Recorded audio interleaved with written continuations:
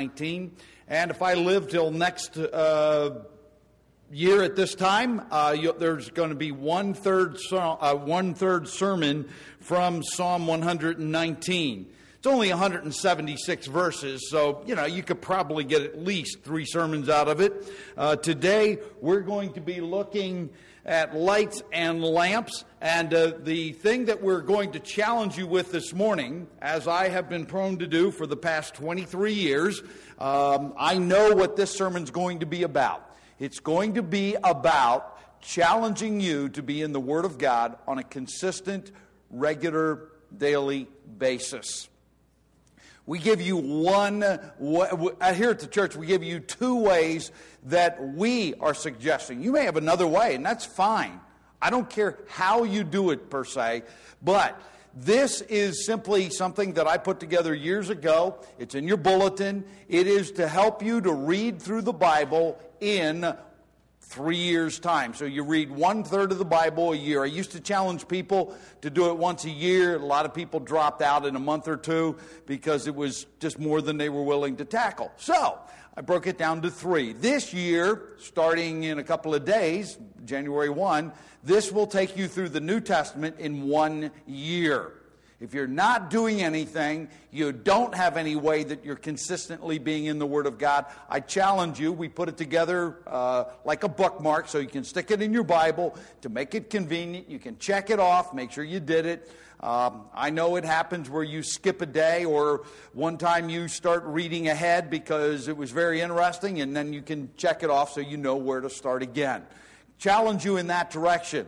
Many of you use Our Daily Bread, a great guide for taking you through the Word, or getting you into the Word in a consistent basis. You don't have to do this, you don't have to do that, but get something. Opening up your Bible in the morning and going, let's see where we're going to read today, that's probably not the best way, but I have to tell you, if that's what you're doing, it's better than not being in the Word at all. Okay, but I'd rather see something consistent because it will help you. And reading through the Bible, I would challenge you one other thing. If you have never read through the Bible in its entirety, I challenge you in this direction. Do it at least once. I never stopped to count exactly how many times I've read through the Bible, but it's multiple times. And what it does is helps you to put the whole thing together. And then my favorite way is not simply reading through the Bible. I do more in-depth things, and that's just my personality. But I have read through the Bible because it helps me to put the whole thing together. And I'm thinking about taking that challenge on again myself, just to kind of reacquaint the big picture with the smaller points. And I just want to challenge you. That's what the sermon's going to be about today. We are going to also celebrate the Lord's Supper. And as we do this, just wanted one more thing.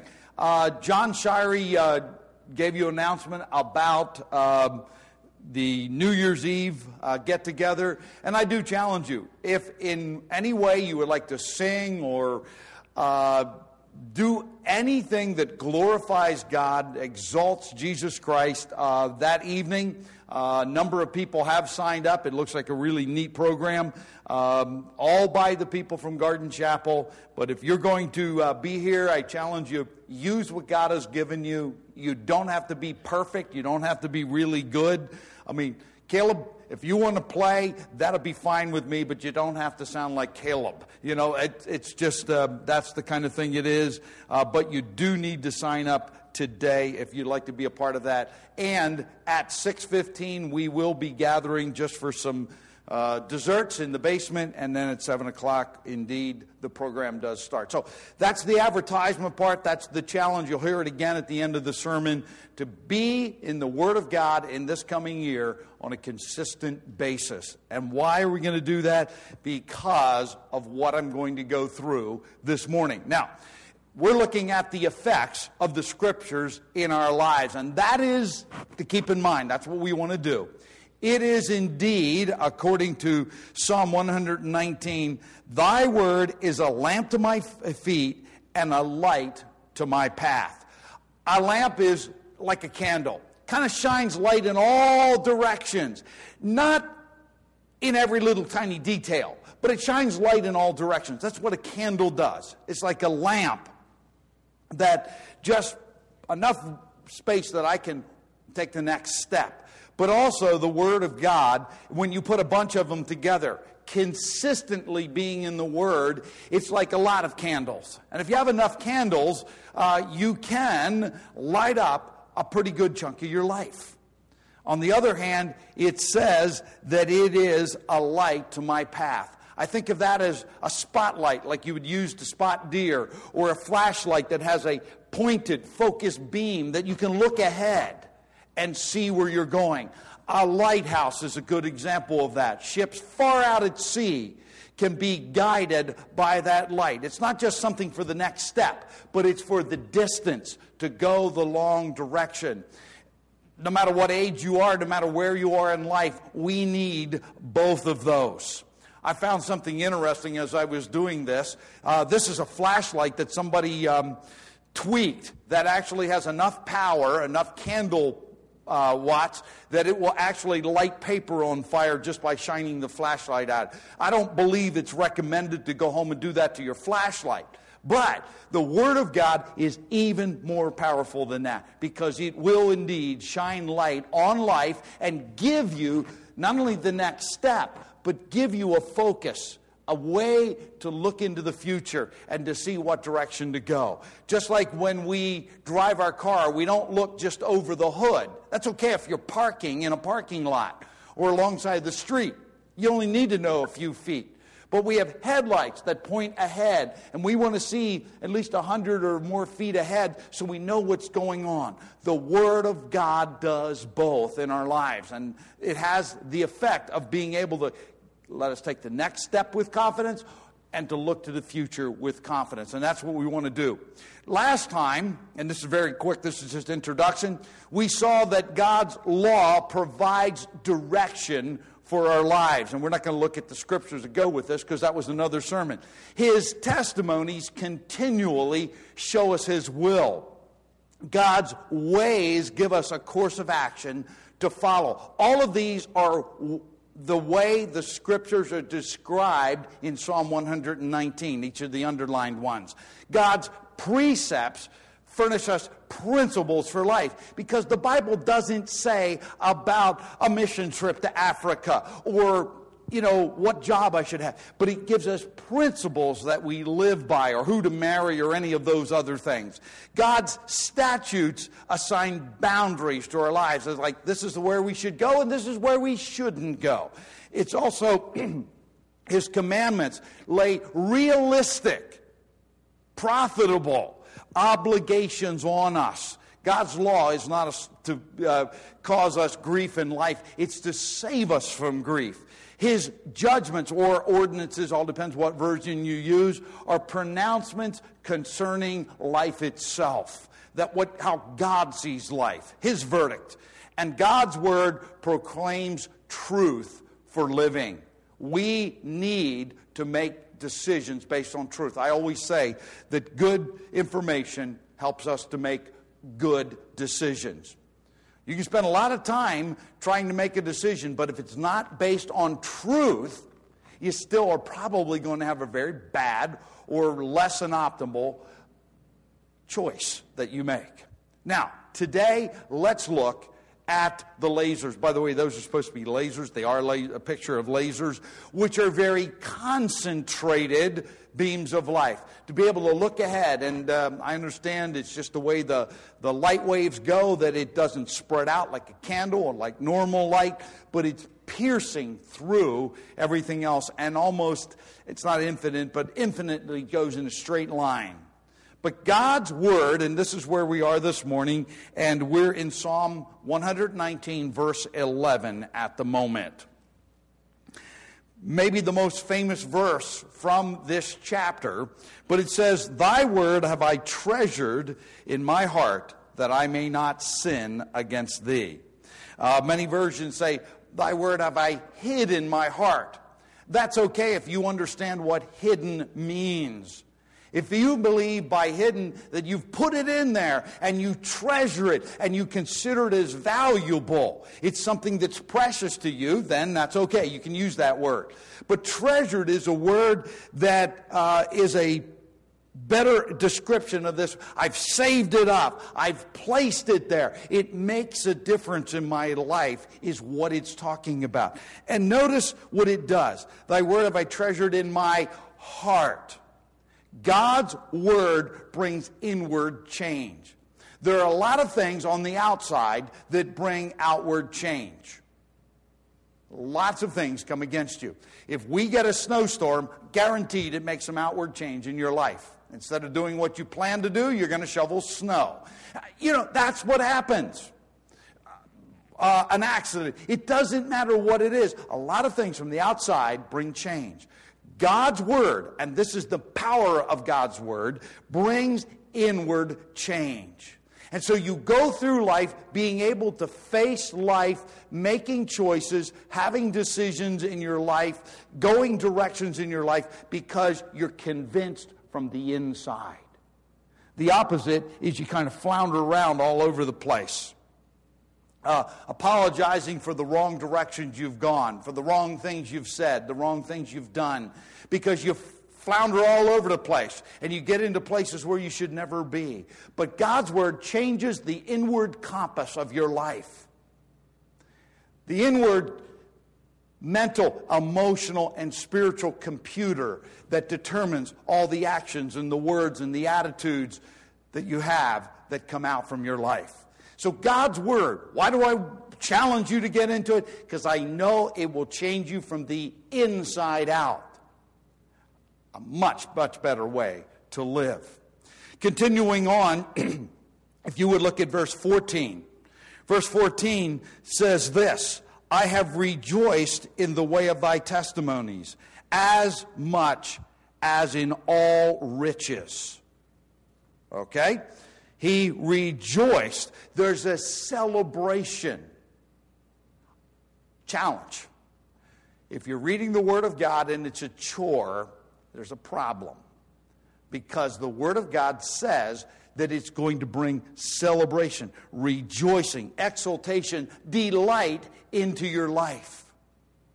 Why does it do that? If you go back to point number 1, you realize if I don't keep making the same stupid mistakes and the same foolish mistakes over and over again, there will be celebrating. Let's face it, going wrong directions and having false starts and all those kinds of things, they take a toll on your life. They really mess with your emotions. They mess with your mind. They mess with your prosperity in all ways. Because they are that. They're false directions, false starts. He says that if we rejoice in his testimonies, it is better than the riches. I mean, you can be rich and lose it all, but I got to tell you, if the Word of God is in you and it is causing you to rejoice from the inside, you will have all you need no matter how rich or poor you are, no matter what you have or don't have, because it changes who you are. The focus of your whole life becomes changed, and I can celebrate even in the midst of whatever else is going on. I can, and my wife will tell you that she is not a fan of this, but you will be the kind of person that gets up in the morning singing in the shower. Now, if I do that, I get told about it because I can understand that's not exactly pleasant to anyone else. But to me, it's like, yeah, hey, I look forward to this day. The third thing this morning, and we're going to keep moving because we're going to have a limited amount of time. The Word of God brings fun into life. And you go, hold it a second. You have just jumped the tracks. Spiritual things are not fun. Well, the word fun is not used in Psalm 119, verse 16. But that is the point that it's getting across. Because I went to thesaurus. And by the way, you didn't know I could actually pronounce that word from the pulpit, but I did.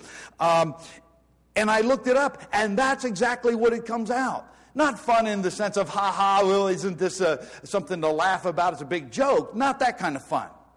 But here's what it says in verse 16. I shall delight in thy statutes. I will not forget thy word. The word delight has to do with enjoyment and satisfaction and play and sport. Wow. You want freedom in your life? You want to be able to be happy, to have fun?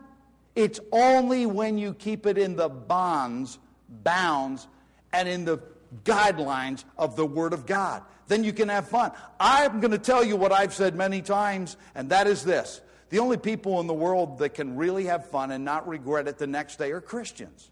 Why? Because we keep it in God's bounds, in His fences, so that we don't have to live with the regrets. I can, again, have freedom, and I'm going to emphasize that several times here this morning, that I can have that. In fact, as it goes on in verse 24 to say, thy testimonies are my delight, they are my counselors. See, if I have good counsel, I stay on the proper way, and then I can enjoy, delight, have fun in life without the regrets. Most of the world says, well, we want freedom and we want to do whatever we want to have fun, and they pay a huge price for it.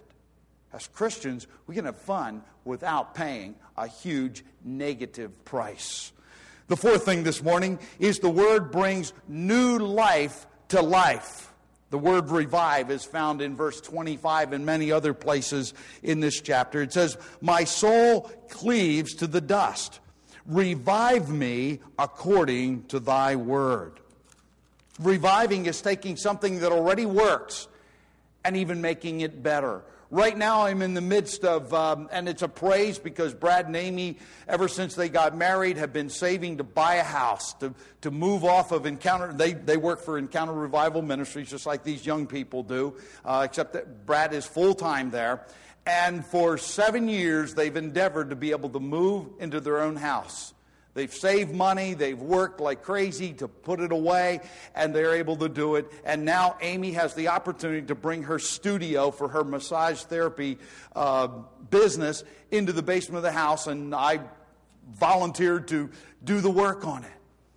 House is perfectly usable, but we're reviving it so it can be used even in a greater way.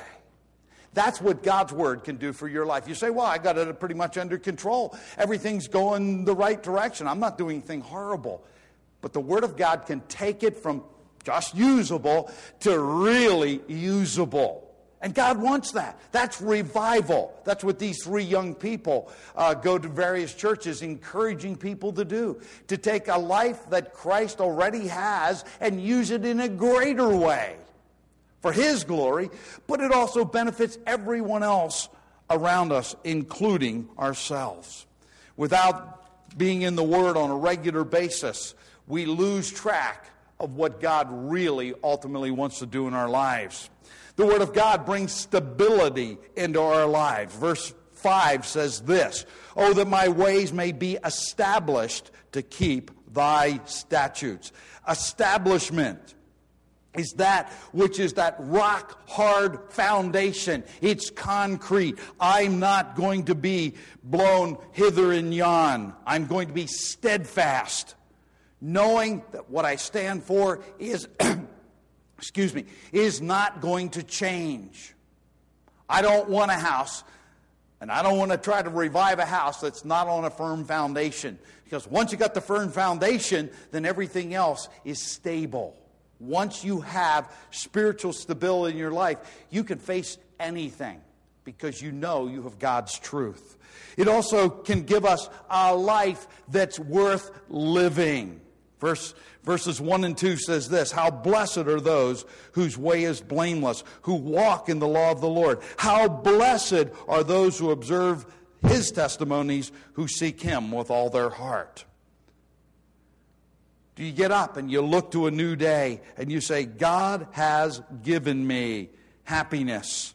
He's given me the ability to go straight. He is one who is directing my life. That's what blessed means. I can face life knowing it's worth living. I can't imagine not knowing Christ. I can't imagine not applying His Word to my life. It would be chaos. On the other hand, he says, the Word gives blessing. The ability to go forward, to go straight, to advance, to have direction in life. That's the place of blessedness. It's worth living. The Word of God also brings skill into our life, or skillfulness. In verse 98 it says, "Thy commandments make me wiser than my enemies, for they are ever mine." And it goes on to say this many other ways. I have more insight than my teachers. Just in the past couple of weeks, really young people from our church have been reprimanded simply because they took a biblical stand in school. One young lady, I think she's 3 or 4, told her classmates that Santa Claus isn't real, and the teacher reprimanded her and made sure the parents knew. Another one told their teacher that the Bible says the world is 7,000 years old, is what he said, and the teacher, really got on his case. But to his credit, he went home and looked up and said, yeah, that's exactly what the Bible does say. So to his credit, he's been teaching them that it's millions or billions of years old. I have to tell you, the Word of God makes you wiser than those that are teachers. Doesn't mean you know everything. It just gives you skill in living. And that's what wisdom is. Using knowledge rightly for good purposes.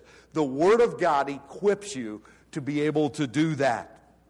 The Word of God brings us liberty. It brings us an expanded life. Psalm 119:45 says, "I will walk at liberty, for I seek thy precepts." That word liberty has to do with power and rights and authority. It has to do with freedom.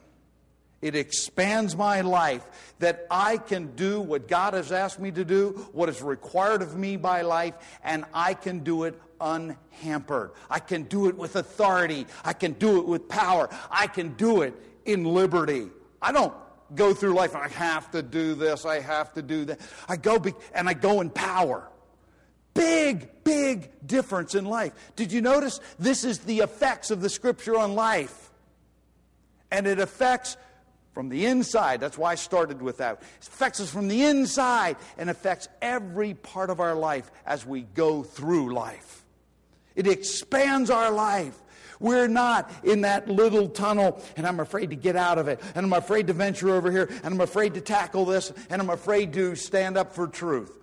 I don't have to live that way. I can have power. I can have authority. I can have freedom, and I can expand my life and live it to the fullest. That's what I want to do. I hope you're tired of little living, little expectation, little challenge, little everything. Your life can be expanded, and it starts right here by getting right information so you can move forward with that authority. One last one this morning is I can go through life with honor. I can go through life not ashamed. In 46 it says, "I will also speak of thy testimonies before kings and shall not be ashamed." I don't have to fear. I don't have to worry. What I'm doing, is it going to backfire? Is it going to be detrimental to my life? Am I going to simply offend others and not accomplish anything? I don't have to live that way when I'm living according to the principles of the Word of God. It is going to have that effect in my life that I can live with honor. I don't have to be anxious. That's what shame brings. I don't have to be disappointed on a regular basis, be dejected. Because the Word of God puts me in a right standing with God. And even if those around me don't understand it at the moment, it ultimately puts me in a right standing with them. Because sooner or later, and even if it's way later, they will understand that if you're living according to God's principles, you were right all along, even though they didn't know it at the moment. I want to be the one that's a lamp and a light to the world. New Testament tells me that I need to be a lamp. I need to be a lamp to the world. But I cannot be a lamp to the world, a light to the world, unless I myself am shining. And I need that, and that only comes from the inside. Light bulbs don't have light on the outside and then shine it back out. No, it starts on the inside and goes out. And that's what God wants. He wants you to be in the Word so it can have its effect on your life And so you can change not only your own life, but everything around you. The Word of God is powerful. It's sharp. It gets to right down to the bottom of the issues. And it changes my life. The Word of God also tells us that Jesus Christ, above and beyond, He is the Word made flesh. And He came. And He not only told us these principles, but He showed them to us as He lived among us. He lived them out. As the men gather, we're coming before the Lord's Supper. And we celebrate the life and, in this case, the death of the Lord Jesus Christ for our sins. We celebrate what He has done for us, how He has made it possible for our sins to be forgiven and to live a life that's worth living. It's not only the Word of God, that's true, but it's the living Word of God. He died, gave His life for us, shed His blood to pay for our sin. If you've trusted Christ and you're living in fellowship with God, welcome. This is not Garden Chapel's communion. This is Christ's communion.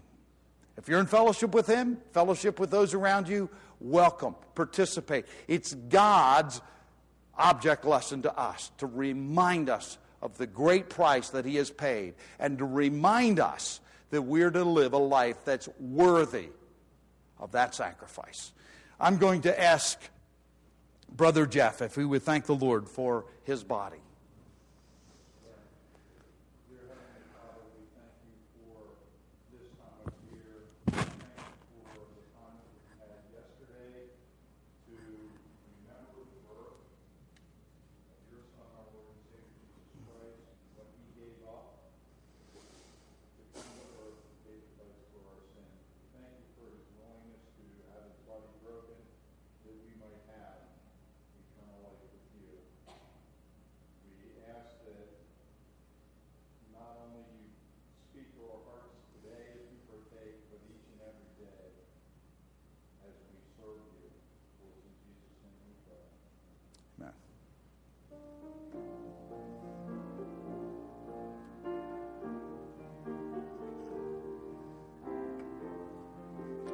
I'll go down to the other side.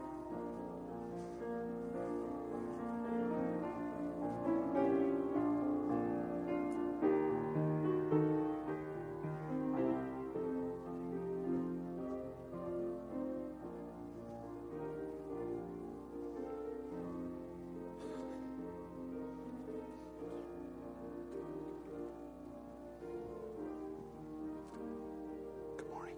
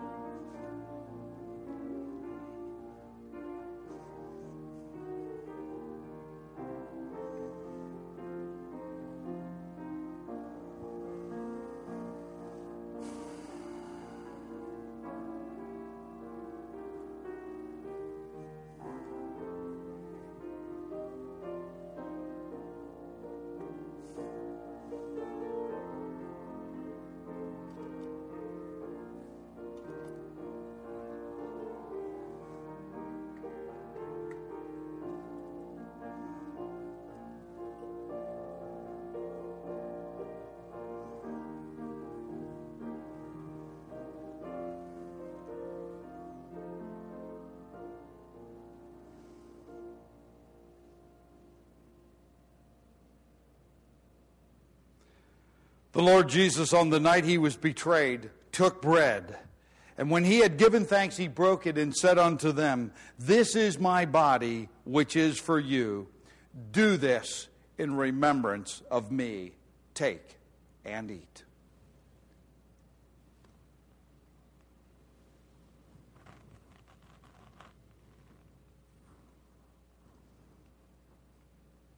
Ask Brother Paul if he would thank Jesus Christ for giving His blood for us. Father, you told us that it was through your blood that you purchased heaven for God. Thank you for that blood that was shed by your Son on our behalf. Take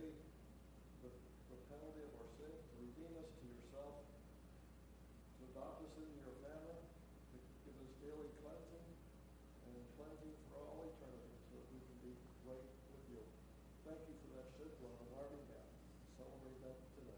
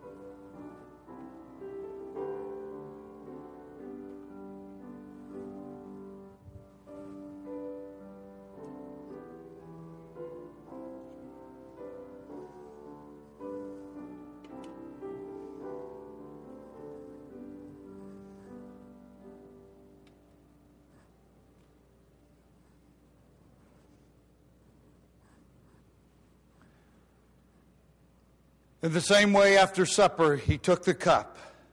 When he had given thanks, he'd offered it unto them, saying, "This is my blood of the new covenant, which is shed for you. Whenever you drink it in remembrance of me." Drink from it, all of you.